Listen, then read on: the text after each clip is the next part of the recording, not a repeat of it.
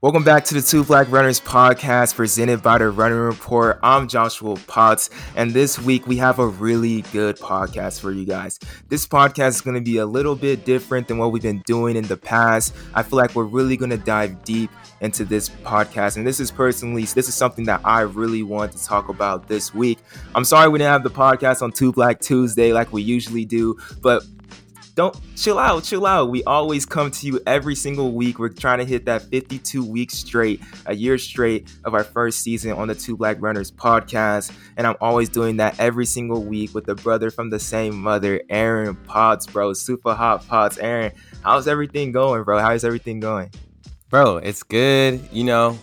Busy, trying to make these moves. And, like you're saying, we're trying to get these 52 weeks in. So that's work. We're making moves on website, and we got big things planned, but I'm excited today for what we're about to talk about, who we're going to talk with. Joshua actually called me this morning and was like, yo, we need to hit on this topic.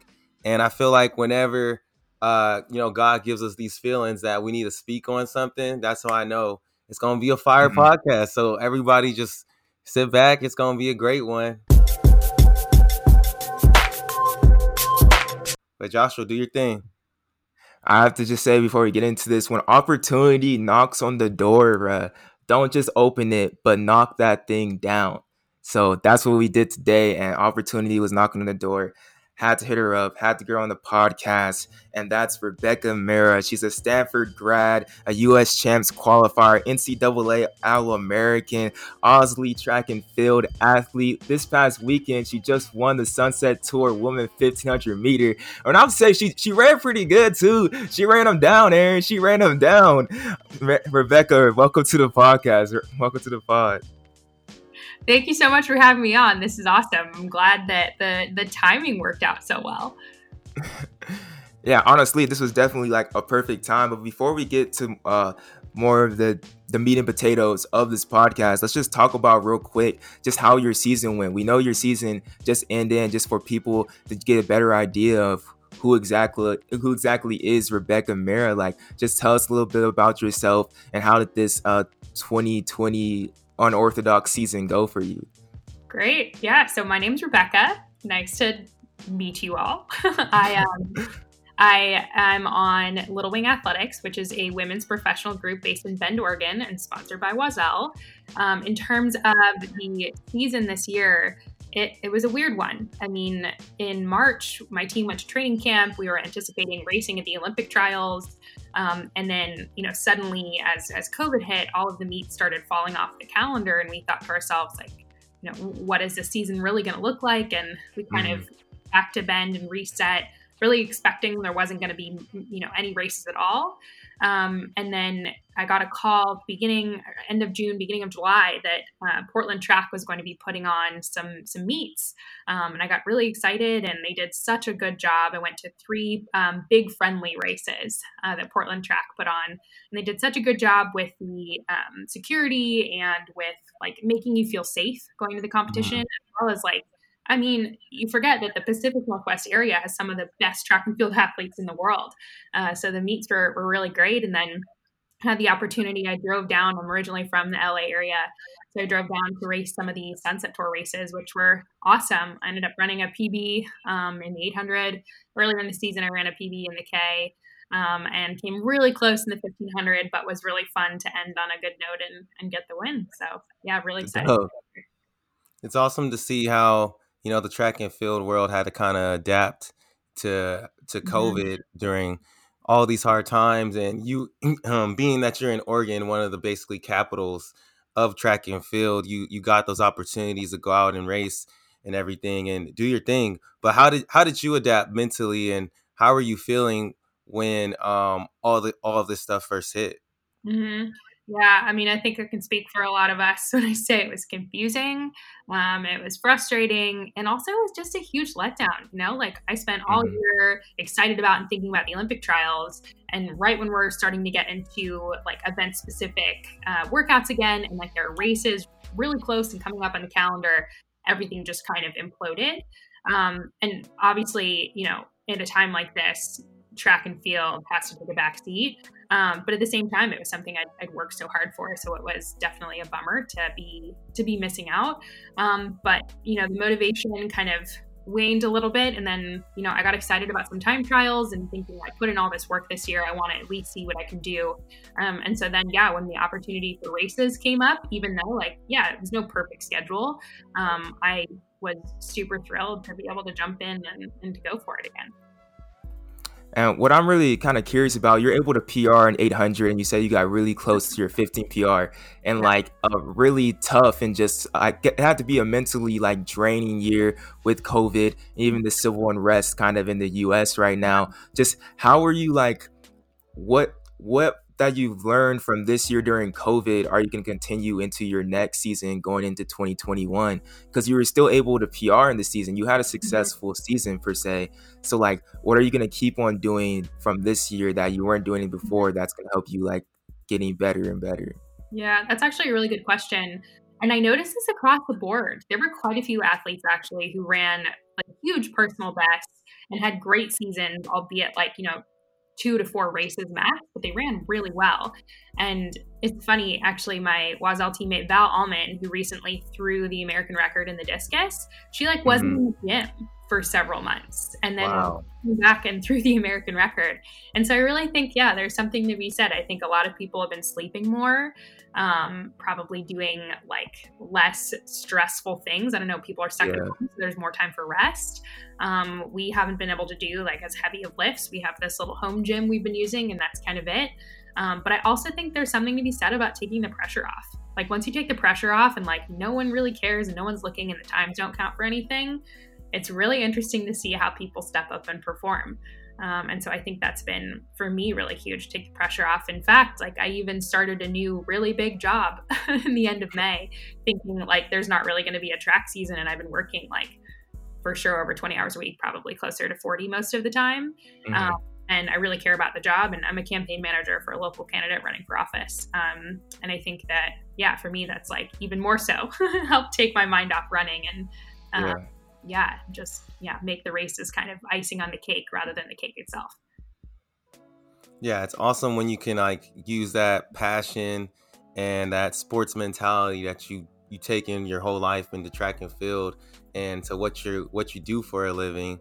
And recently I saw you came out, you wrote an article about some of the civil unrest and some of the big changes that we're kind of seeing in the world right now. And at Sunset Tours, luckily, shout out to Jesse Williams, we were able to be on the Zoom and interview some of the athletes. But you decided to wear a BLM little sticker on your shirt.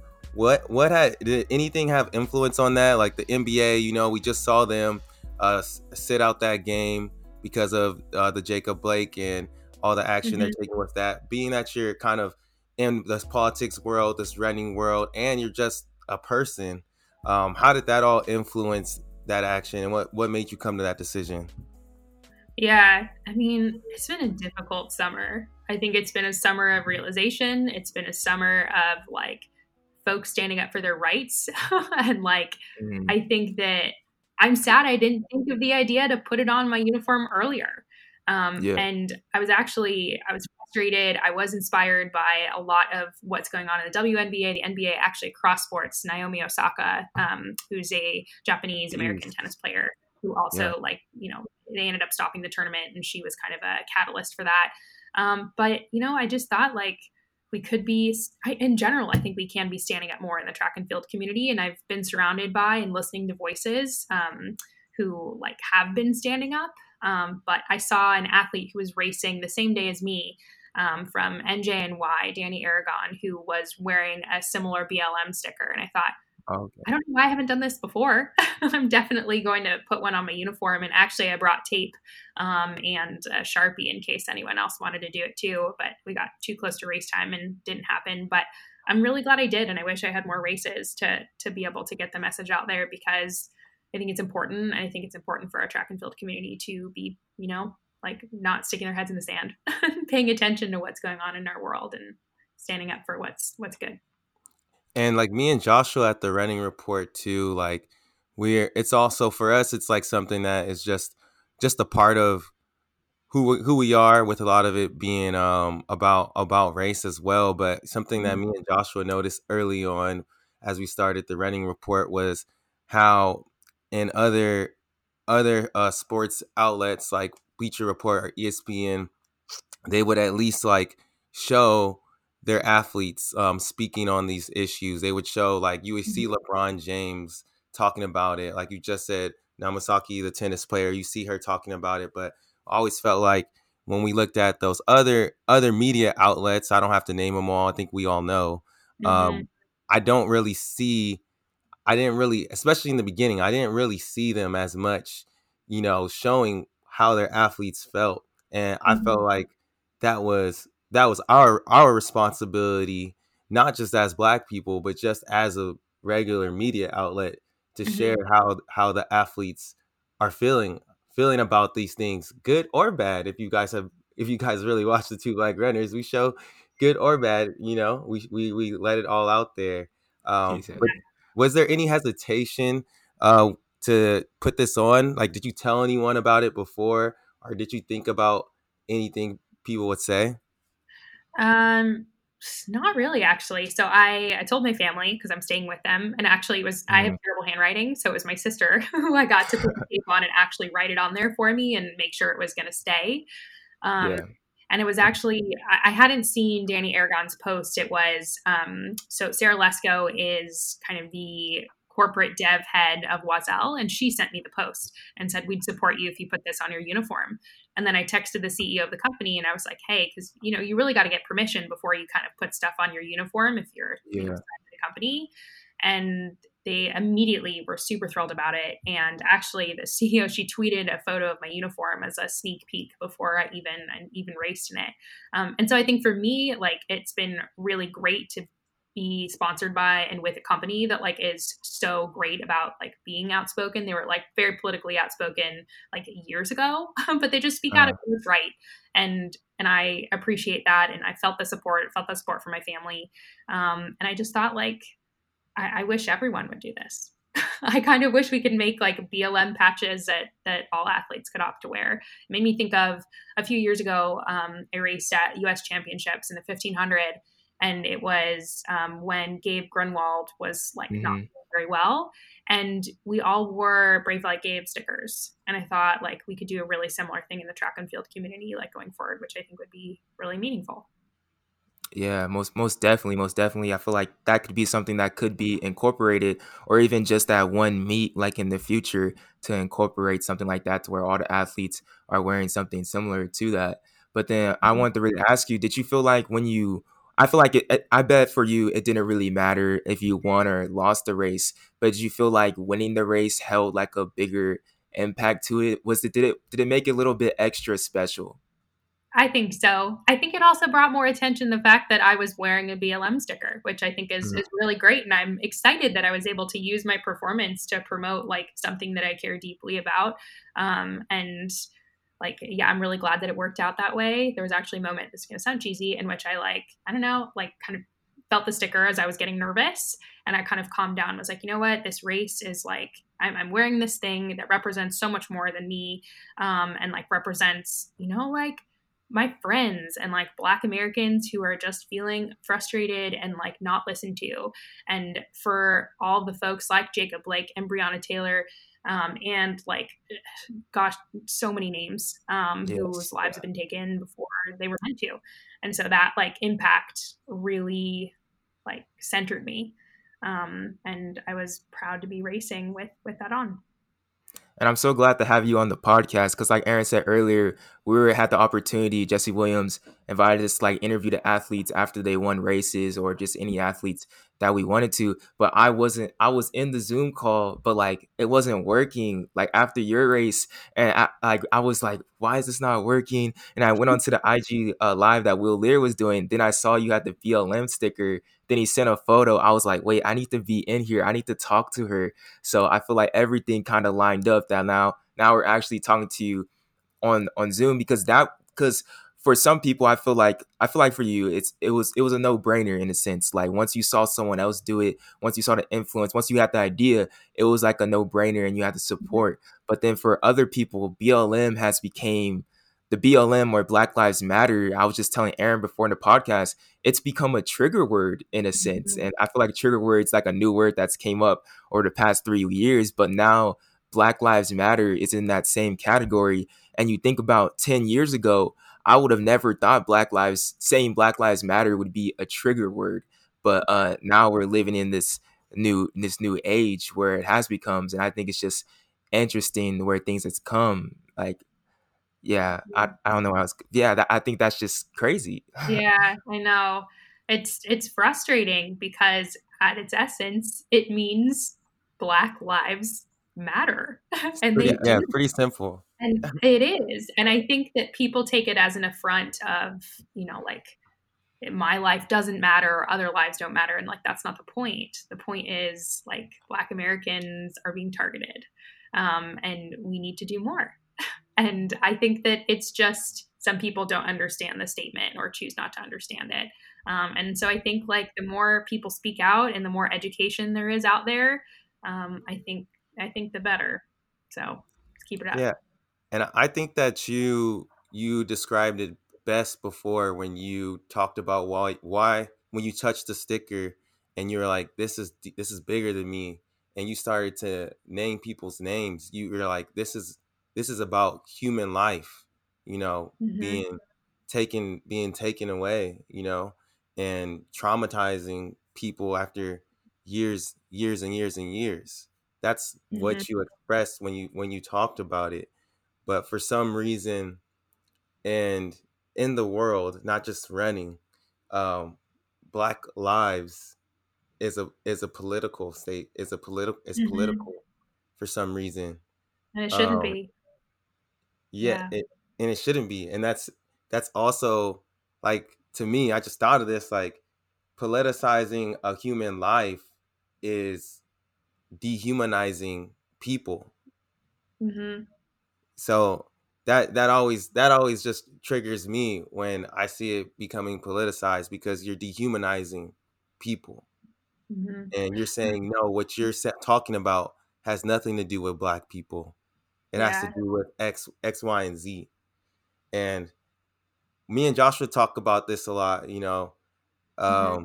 Something that like hurt my feelings or like upset me is, like, in the running world, like, run like Gabe, like, we wore the stickers. If body dysmorphia, um running safety, topics like that, yes, they have their pushbacks, but we always see the running community really come together and support those things.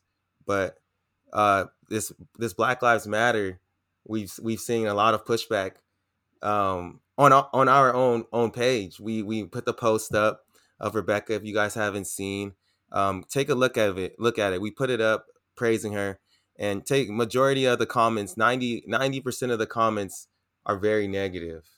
um Mm-hmm. and we're not going to delete any of those. We're not going to block anyone, because at least for me, like, I think people need to see this. People, that's part of the protest. That's part of what we're doing. I think people need to see, like you know the ignorance that is out there. Mm-hmm. um Yeah. but go ahead. No, I was going to say I agree. And, social media has become such an echo chamber in many ways because people only Yeah. follow accounts that have similar ideas to theirs. And so, like in politics and the political world, like people only follow folks that have the same politics as them. And so for me, Mhm. like I end up following a bunch of kind of more progressive pages, and like my friends tend to be more progressive, and so then like I think that everything is much different sometimes in reality than what it actually is. And I think it is really important for us to understand like how other people think and like why other people think the way that they do, because I think that's the way that we're able to like move the needle forward and like change minds. And so yeah, I mean the comments are a bummer, but it's also an opportunity to like have those people see these words, see BLM, because they may not otherwise. And I think it's important. And the really interesting thing for me about the whole post, and I'm just gonna read it off. Like we took like a piece from Rebecca's Instagram post, and she just said, "Put the BLM on my chest because it matters much more than the race last night," referring to her race at Sunset Tour. And when I posted that, I feel like we've posted like quote unquote like controversial stuff on our page before, which I don't really feel like it was controversial. It was really just like expressing what an athlete says or their sign of solidarity and things like that. And on some of those things, I expected there to be people like I expected there to be like a fight in the comments. You can just tell that like there's going to be people that are mainly going to disagree with this. And I want to ask both of you, should we have been expecting negative feedback from this? Because I'm just thinking back to 2 weeks ago. I don't know if Rebecca's not really on like our page like that. I don't know, but like 2 weeks ago, we posted when Noah Lyle was at Monaco when Yeah. he had the fist with John Carlos, doing the same thing before his 200-meter race, and there was no really negative flack for that. But then once the post with Rebecca, and it's like, is it the BLM that's triggering people? Because the same thing happened a few months ago when we had our response to Nick Simmons episode on the podcast. We mentioned him like taking out the Black Lives Matter like square, which was just all factual, but it was people felt like we're trying to cancel Nick Simmons, which was definitely not the case. We wanted to talk to him, but like, do you guys feel like, well, for a question for me, should I have been expecting negative feedback from that? Because I was surprised that somebody commented and said that your life means nothing to me. Someone commented that. I was really surprised about that. That's wild. I mean, people hide behind the screen of social media. I have seen it so often when posting very personal things about myself, and most of the time I'm very lucky it's very positive, but once in a while I get someone who just is like ripping me to shreds. But actually, this is a total aside, but I posted this tweet back in March that went totally viral, and I had to have the head of Oiselle social media log onto my account to help me deal with all of the trolls. Wow. Yeah, I mean, people, like I said, people hide behind the screen and they say what they want. Would they say that to you in person? I don't believe so. But, social media can be wonderful. It can help get a message out that's very important, can give people voices who didn't have voices before. But also, some people come out of the woodwork as well. Yeah, there's definitely a lot of trolls out there. I mean, for me, I kind of expected to get some negative feedback. I didn't expect it. Like, I mean, the post got likes, yeah, but I didn't expect the majority of the comments to be like saying stuff like "all lives matter," "your life doesn't matter," Marxism, and all of those things. But before you did post it, Joshua, I remember I said something. I was like, oh, like, I was like, is this reaching? And I feel bad for saying that, but I think I just said that because I knew of the negative feedback that would come by, but because there was always going to be negative feedback, but more so for me, like just seeing what's trending in the news, like, and where the country is at with these things and how divided it is. That's why I expected, like, if people were going to come into the comments and say things, I thought it would be the things that they said already, just because of how the country's trending.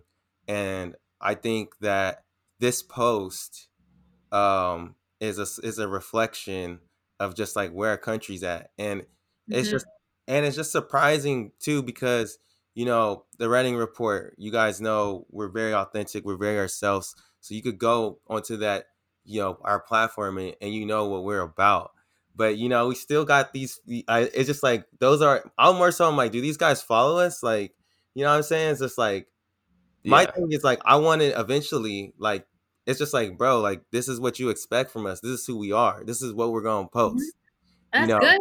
Like, you should be your authentic self, and like, get in or get out to those people. But I think that's, like I said, it's a bummer, but I think what I've kind of found in the track and field world that I love so much, I really do, is that, there is a lot of pushback about don't make running political. Like, let's keep this a safe space. I've heard that term so many Yeah. times.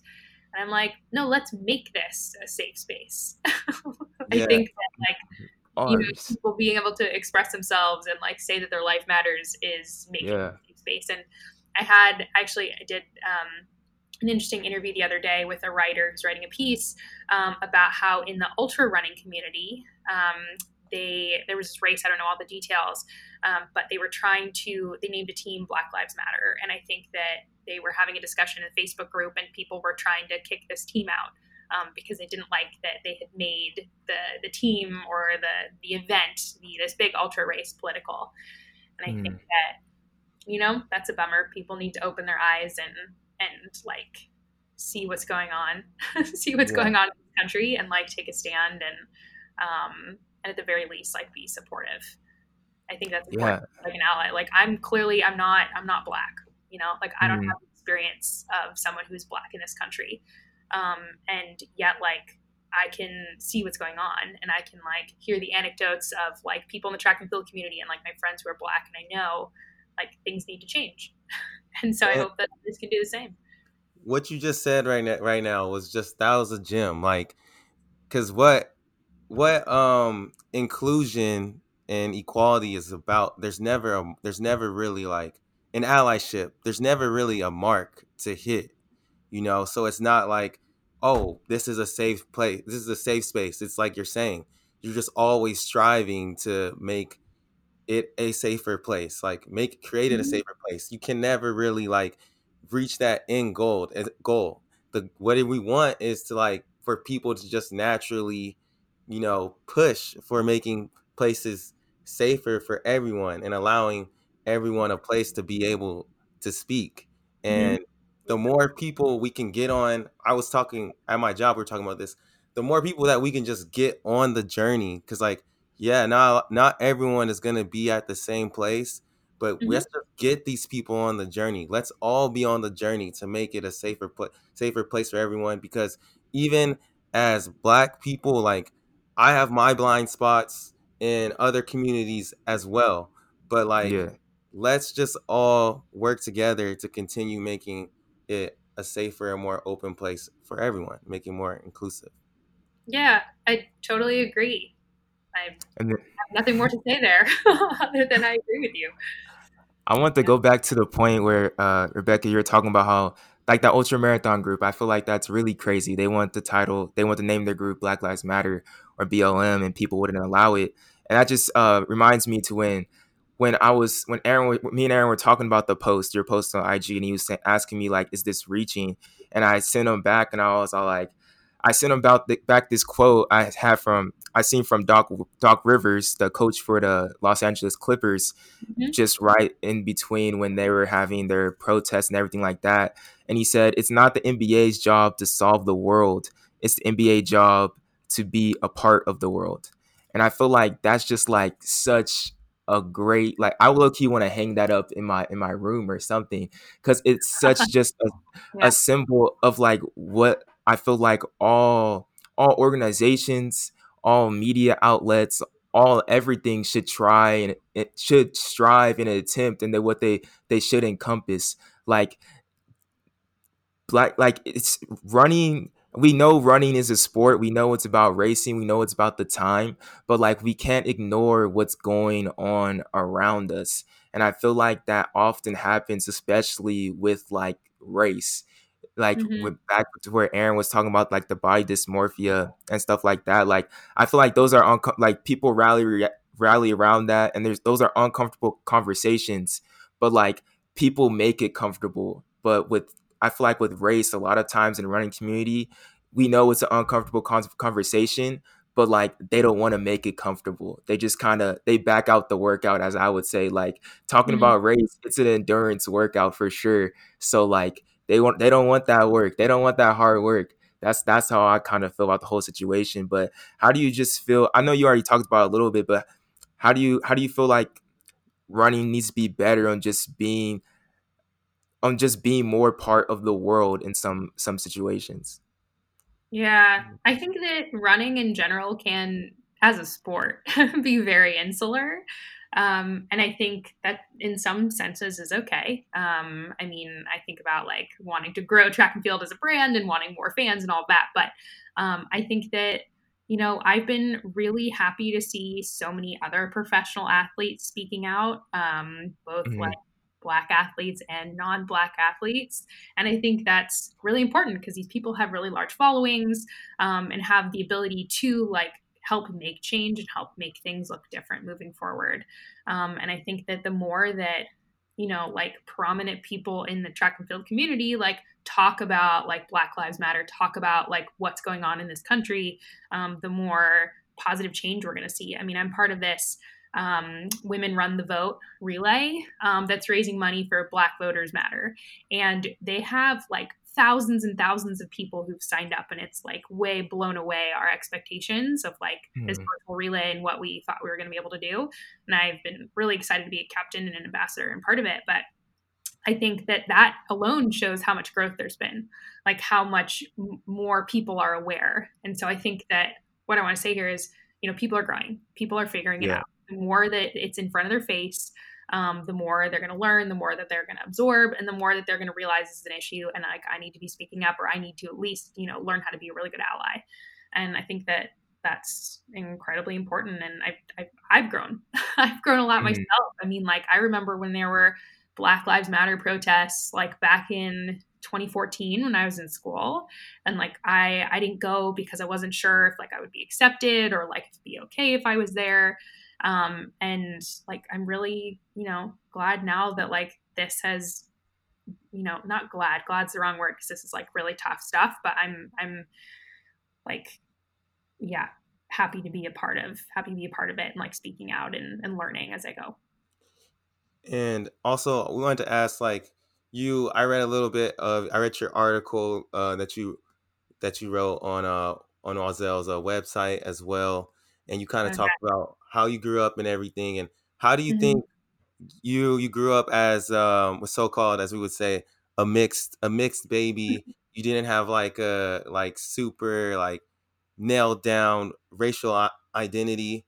Mhm. How do you think that affected the way you kind of view and spoke about race growing up? Yeah. So I grew up in a biracial family. My dad's family is from India, spoke Hindi, didn't, wasn't from the United States, immigrant family. And my mom's family was, she's a white Jewish New Yorker. And so, like, for me, I kind of always felt like I was splitting the difference between the two. But in a way, it was great because I was exposed to so many different languages and cultures and like ways that you could grow up and be. And I think that that was really great for me because I also got to grow up like traveling the world and meeting different kinds of people. And I Mhm. think that the way that my parents kind of dealt with religion in our household was like presenting both. My dad came from like a Hindu background and my mom came from a Jewish background. And so I think that in a way we, like I learned a sense of tolerance, both my sister and I, that was so valuable, for me moving forward because then like I was happy to have a religion conversation with anyone and happy to hear their beliefs about Mhm. anything. Similarly to like I was, like happy to be around a person of any kind of background. And I think that that was, yeah, so valuable and both from, my exposure, but also from my parents' attitude. Yeah. Is, were there any like any challenges that came with that you struggled with, or was it more so just kind of like helpful in shaping you who you are? Yeah, I mean, for sure. I mean, kids will find anything to make fun of you for. I mean, I got asked all the time. I think I put this in the blog if I was a Dodder Feather Indian, got made fun of. People would speak to me in an Indian accent. When I was in high school and college, people would mistake me as Mexican and would, like make all sorts of jokes, about that as well. And so it's just like, yeah, it is what it is. But also, I've never been like targeted on the street or like my life has never felt in danger, because of what it looked like. So I recognize that like, yes, there are things that I've faced, but also like not nearly to the extent, of like what we're talking about, like Black Americans are experiencing. So I feel, I don't know, I feel like in a way I can relate on some level. Maybe that helps me, but I think that ultimately, yeah, the way I grew up just like was really great for me in learning tolerance and, learning how to be empathetic. What I'm kind of curious about, Rebecca, is like being someone that's mixed and not being someone that's like a person of color. And you already talked about just like when back in 2014, like the protests, you weren't too sure if like you'd be like accepted when you went to like a Black Lives Matter protest. When you did Mhm. like when you did like your stand of like solidarity with the sticker, it's like a two-part question. Did you feel that like, well, just in general, like, do you feel that people that who are not of color, do you feel like they're like hesitant to like to have faith in Black Lives Matter or believe in Black Lives Matter because they're not people of color? And like how and just how does what does BLM like mean to you? Mhm. I want to say as well. Yeah. I think it's more that they just don't understand it. Like they can't, not that I can, but like many people can't put themselves in the shoes of people who are being targeted. And so I think that that makes it difficult to understand the Black experience. And I feel Mhm. like I've tried to put in the work to like educate myself and like talk to friends and read and like follow like other Black athletes and like prominent Black speakers. And like I feel like I'm beginning to understand, though I'll never be able to fully put myself in their shoes, like what the experience is like. And I think, for someone maybe who hasn't done that reading or doesn't have, friends that have talked to them about their experiences, you don't know. And so it's hard to relate to. Um, what does Black Lives Matter mean to me? I mean, it, for me, it's kind of a huge kind of, what's the word I'm looking for? I don't know, it's part of a big movement of equality. And like, my dad, I've talked about this before, but like my dad moved to the US and thought it was this like great melting pot of equality and like the American dream and Yeah. like everyone has this opportunity, and like he wanted to make the best of it. And like in reality, we have a lot of work to do as a country, and like I recognize that. And so to me it means like let's call it out. We have work to do, and let's do this work, and let's do this work together and bring everyone together to do it. And like part of your article too in Mixed in Passing, you guys should all go read it. I'll put it down in the description as well in this podcast on wazel.com. But like you were talking about just sharing your story, just at first you're like hesitant of like it couldn't, you were hesitant that people would like deter you. Like could you like put yourself in your shoes, because we had like this similar conversation on like sort of like allyship with Molly Huddle, but she didn't really, we didn't ask the question of her like putting on her shoes and like why it would feel to be hesitant. Because when I think Black Lives Matter, it was never hesitant to me. At least I guess it may be to some black individuals, but Yeah. like for me it was never hesitant. So just like how was that process for anyone like that? Yeah. And if yeah. That makes sense. I think I was never hesitant to believe the meaning in Black Lives Matter. I was hesitant to be vocal about it. And the Mhm. reason being, I didn't want to step on the toes of like my Black friends and other like Black people I knew who were stepping up and raising their voices and having a platform for their voices. And so I didn't want to be the person taking away from the platform that like Mhm. they have worked so hard to now have. So yeah, it was never a matter of like belief in the movement. It was more like I don't know where my place is. I don't know how to best support. Like, Mhm. where am I needed? Does that make sense? Yeah, and you didn't want to like seem like you were pandering or anything like that. And Hmm. it all comes down to like, intent. You want everyone to be able to see like your real intent and that you're really with it. But I do always think it's important for other people, because other people that like more white people or people just not of color, to see people like them out there supporting too, because they're like, it helps them to realize like, hey, I do Hmm. have a part in this. I have a Totally. I have a place in this as well. And I can somewhat understand like how they could be scared just because of the world we live in. But Hmm. it's all about it's all about intent. And if your intentions are good and well, at the end of the Hmm. day, I would say to anybody, just don't care what anyone thinks. And intentions go a long way. Like it'll show in the long run. It's gonna show, and people are Hmm. gonna know if you're really about it. But I Yeah. also want to talk to you because, yeah, we're talking to you a lot about, what shaped you, and how you became who you are. And when you mentioned what Black Lives Matter means to you, you talked about how it meant, like, it's time for us to do some work. It's like, let's get better. And Mhm. that leads me into like your job now. You just Yeah. got a new job as a campaign manager. How did you Uh-huh. how did you make it there? What inspired you to do that? Yeah, so I come from a family of public servants. A lot of my dad's family, actually, he moved to Switzerland when he was like 11 years old because my grandmother was in the World Health Organization. My aunt works at the United Nations. My uncle worked there. I mean, it's like a family history of like, thinking about the world around them. And I think that, when I was in college, I always thought I was going to work kind of international policy as well.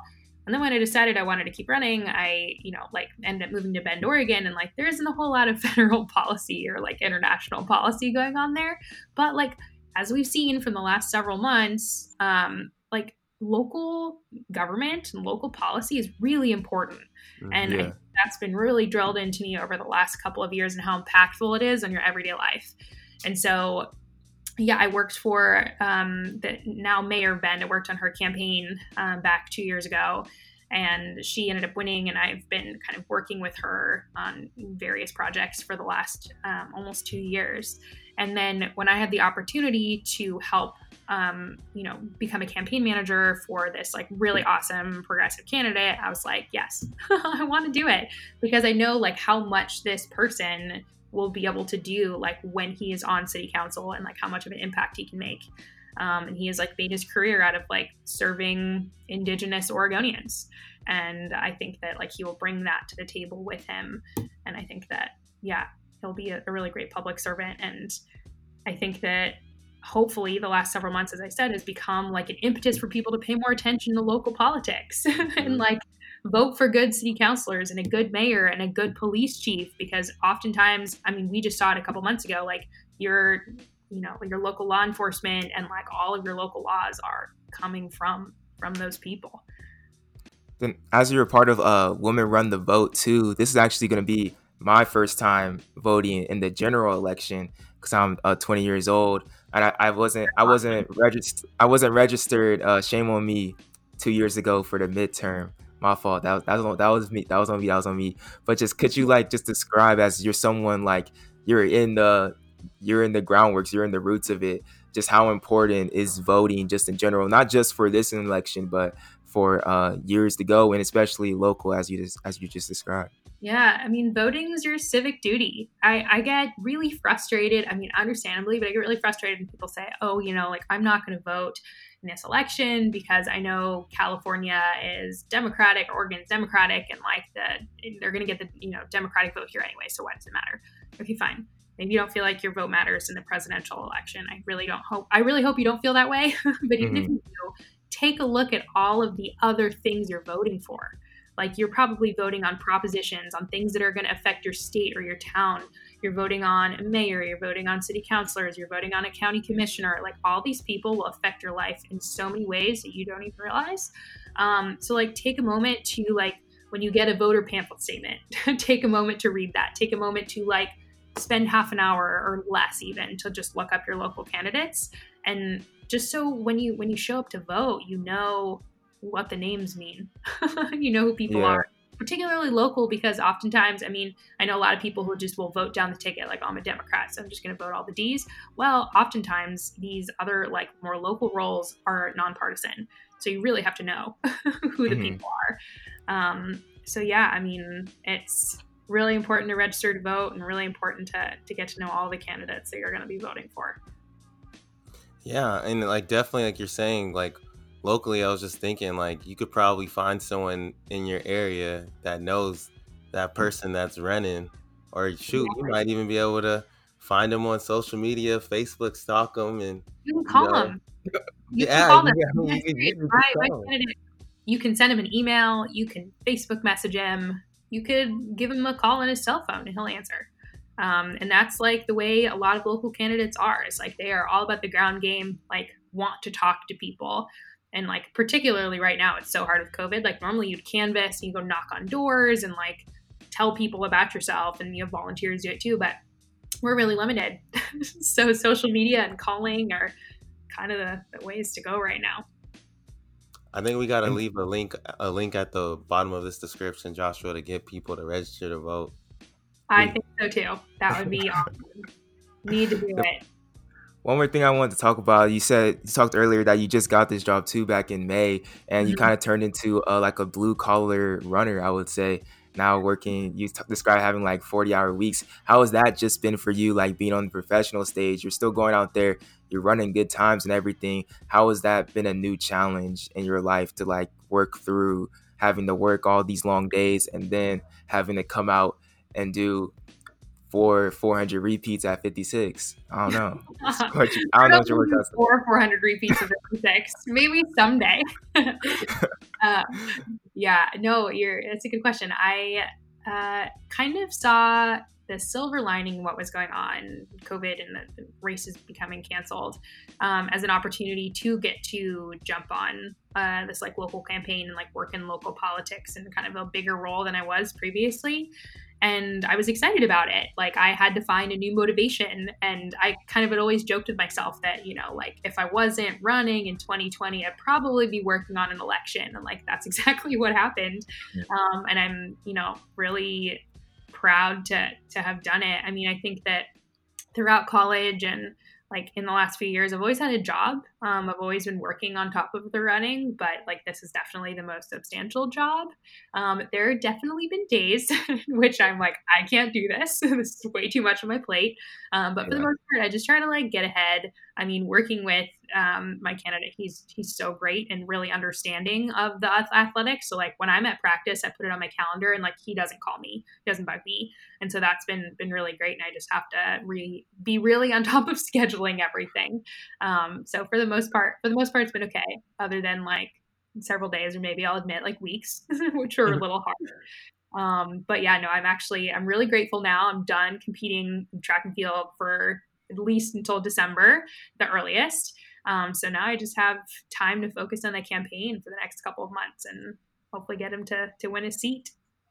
Nice. And yeah, you definitely made it work. You PR'd in the 8, 2 flat, and then you just killed that sunset. You almost PR'd in the 15 as well. So it definitely worked out for you. But I think we're heading into the closeout questions, Joshua.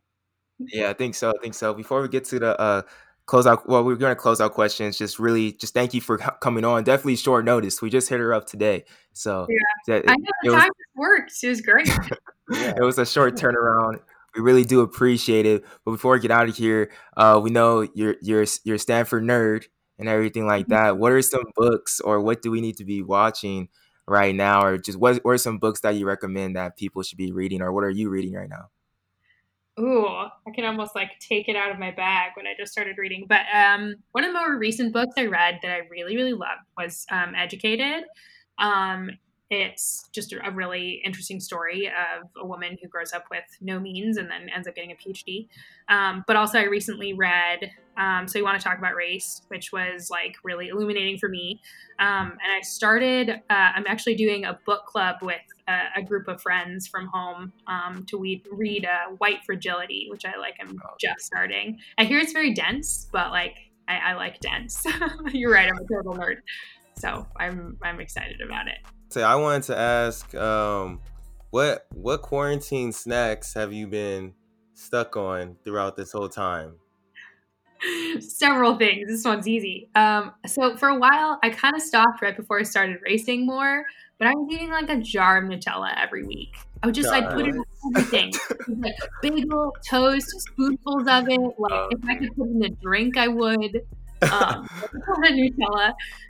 And then also more recently, I've been on a lot of road trips. So drove down from Bend to LA, which is 13 hours. And we've had 2 snacks of choice. One is the Juanitas. If you've not had those, they're fantastic. We got the chili flavor of them. They're just really good tortilla chips. And then Parmesan goldfish. Could eat those all day. Is that the white ones? You gotta have some water with that. Yeah. One of these guys. No one can hear that. That's a big cup of water. And then before we get to the last two questions, well, as we get to the last two questions, first I just want to ask, we know you're in public policy, being a campaign manager now. What do you want to do when running's all said and done? Are we talking to the next president of the United States? I don't know. Uh-oh. Oh, No. no. Let's That's go. $1 million question. I don't know. I think that part of me feels really excited to work in more federal policy, like work in Washington D.C. or something like that. But also, like, I've been really enjoying kind of following a path of like seeing what falls on my plate, and gotten to work with some really amazing people. I've also thought about going to law school. Don't know for certain that I'm going to do that, but I don't know. Maybe DC, maybe law school. I don't know. Maybe something in California. Haven't decided yet. Well, you got the running report vote. You got the running report vote. Thanks, guys. We'll see. One more question before we get you out of here. Just before running's all said and done, like, what do you want to be? What do you want to leave? What mark do you want to leave on the sport? Sorry, I stumbled on that. But what mark do you want to leave on the sport of running when you hang up those spikes and everything like that? We know you still got a long way to go in your career, but what are you trying to establish? Yeah. I mean, I guess I'm just doing my best to be my authentic self and like talk about the things that I care about, and talk about like, you know, like who I am. And so I think like, I've shared about my mental health. I've shared about how, like BLM, I've shared about my job. And I think that running can sometimes, and professional runners can sometimes seem so one dimensional, like everything's about like running fast, and like, yeah, of course I want to run fast. Like, of course I want to put myself in a position to make the Olympic team, but also like, here are the other things I care about. Like, I work in public policy. Like, here's where I stand on like various issues. And I think that is meaningful because then you get to know the athlete as a whole. And so, yeah, I guess that's my answer. I'm just trying to be my authentic self, and let people know. Maybe part two to this is like, let people know there are different ways to find balance and be like a high level track and field athlete. And that looks different for everyone. But for me, it's like working and doing things I love, and working in local politics, and trying to get good people elected and good policy made. I love that answer. That's 100% what Running Report is about. And Two Black Runners is definitely, we always want to have someone on to share more than a PR. That's like our little motto, more than a PR. So love it. Super happy we got to talk to you today. Yeah, thank you so much. Thank you so much, Rebecca. We really do appreciate it. You're part of Running Report family now. Any other time, if someone messing with you, anything like that, call us up. We'll come get them. We got your back for sure. And just thank you guys so much for listening to this episode of Two Black Runners. And we see you next time. Well, you guys one more thing to say, or? No, that's it. Just thanks for having me on. You guys rock. And I'm excited to now be a Running Report follower. Yeah. Thank you. See you guys next week on Two Black Tuesday. Hopefully we'll be on Tuesday back again. We will.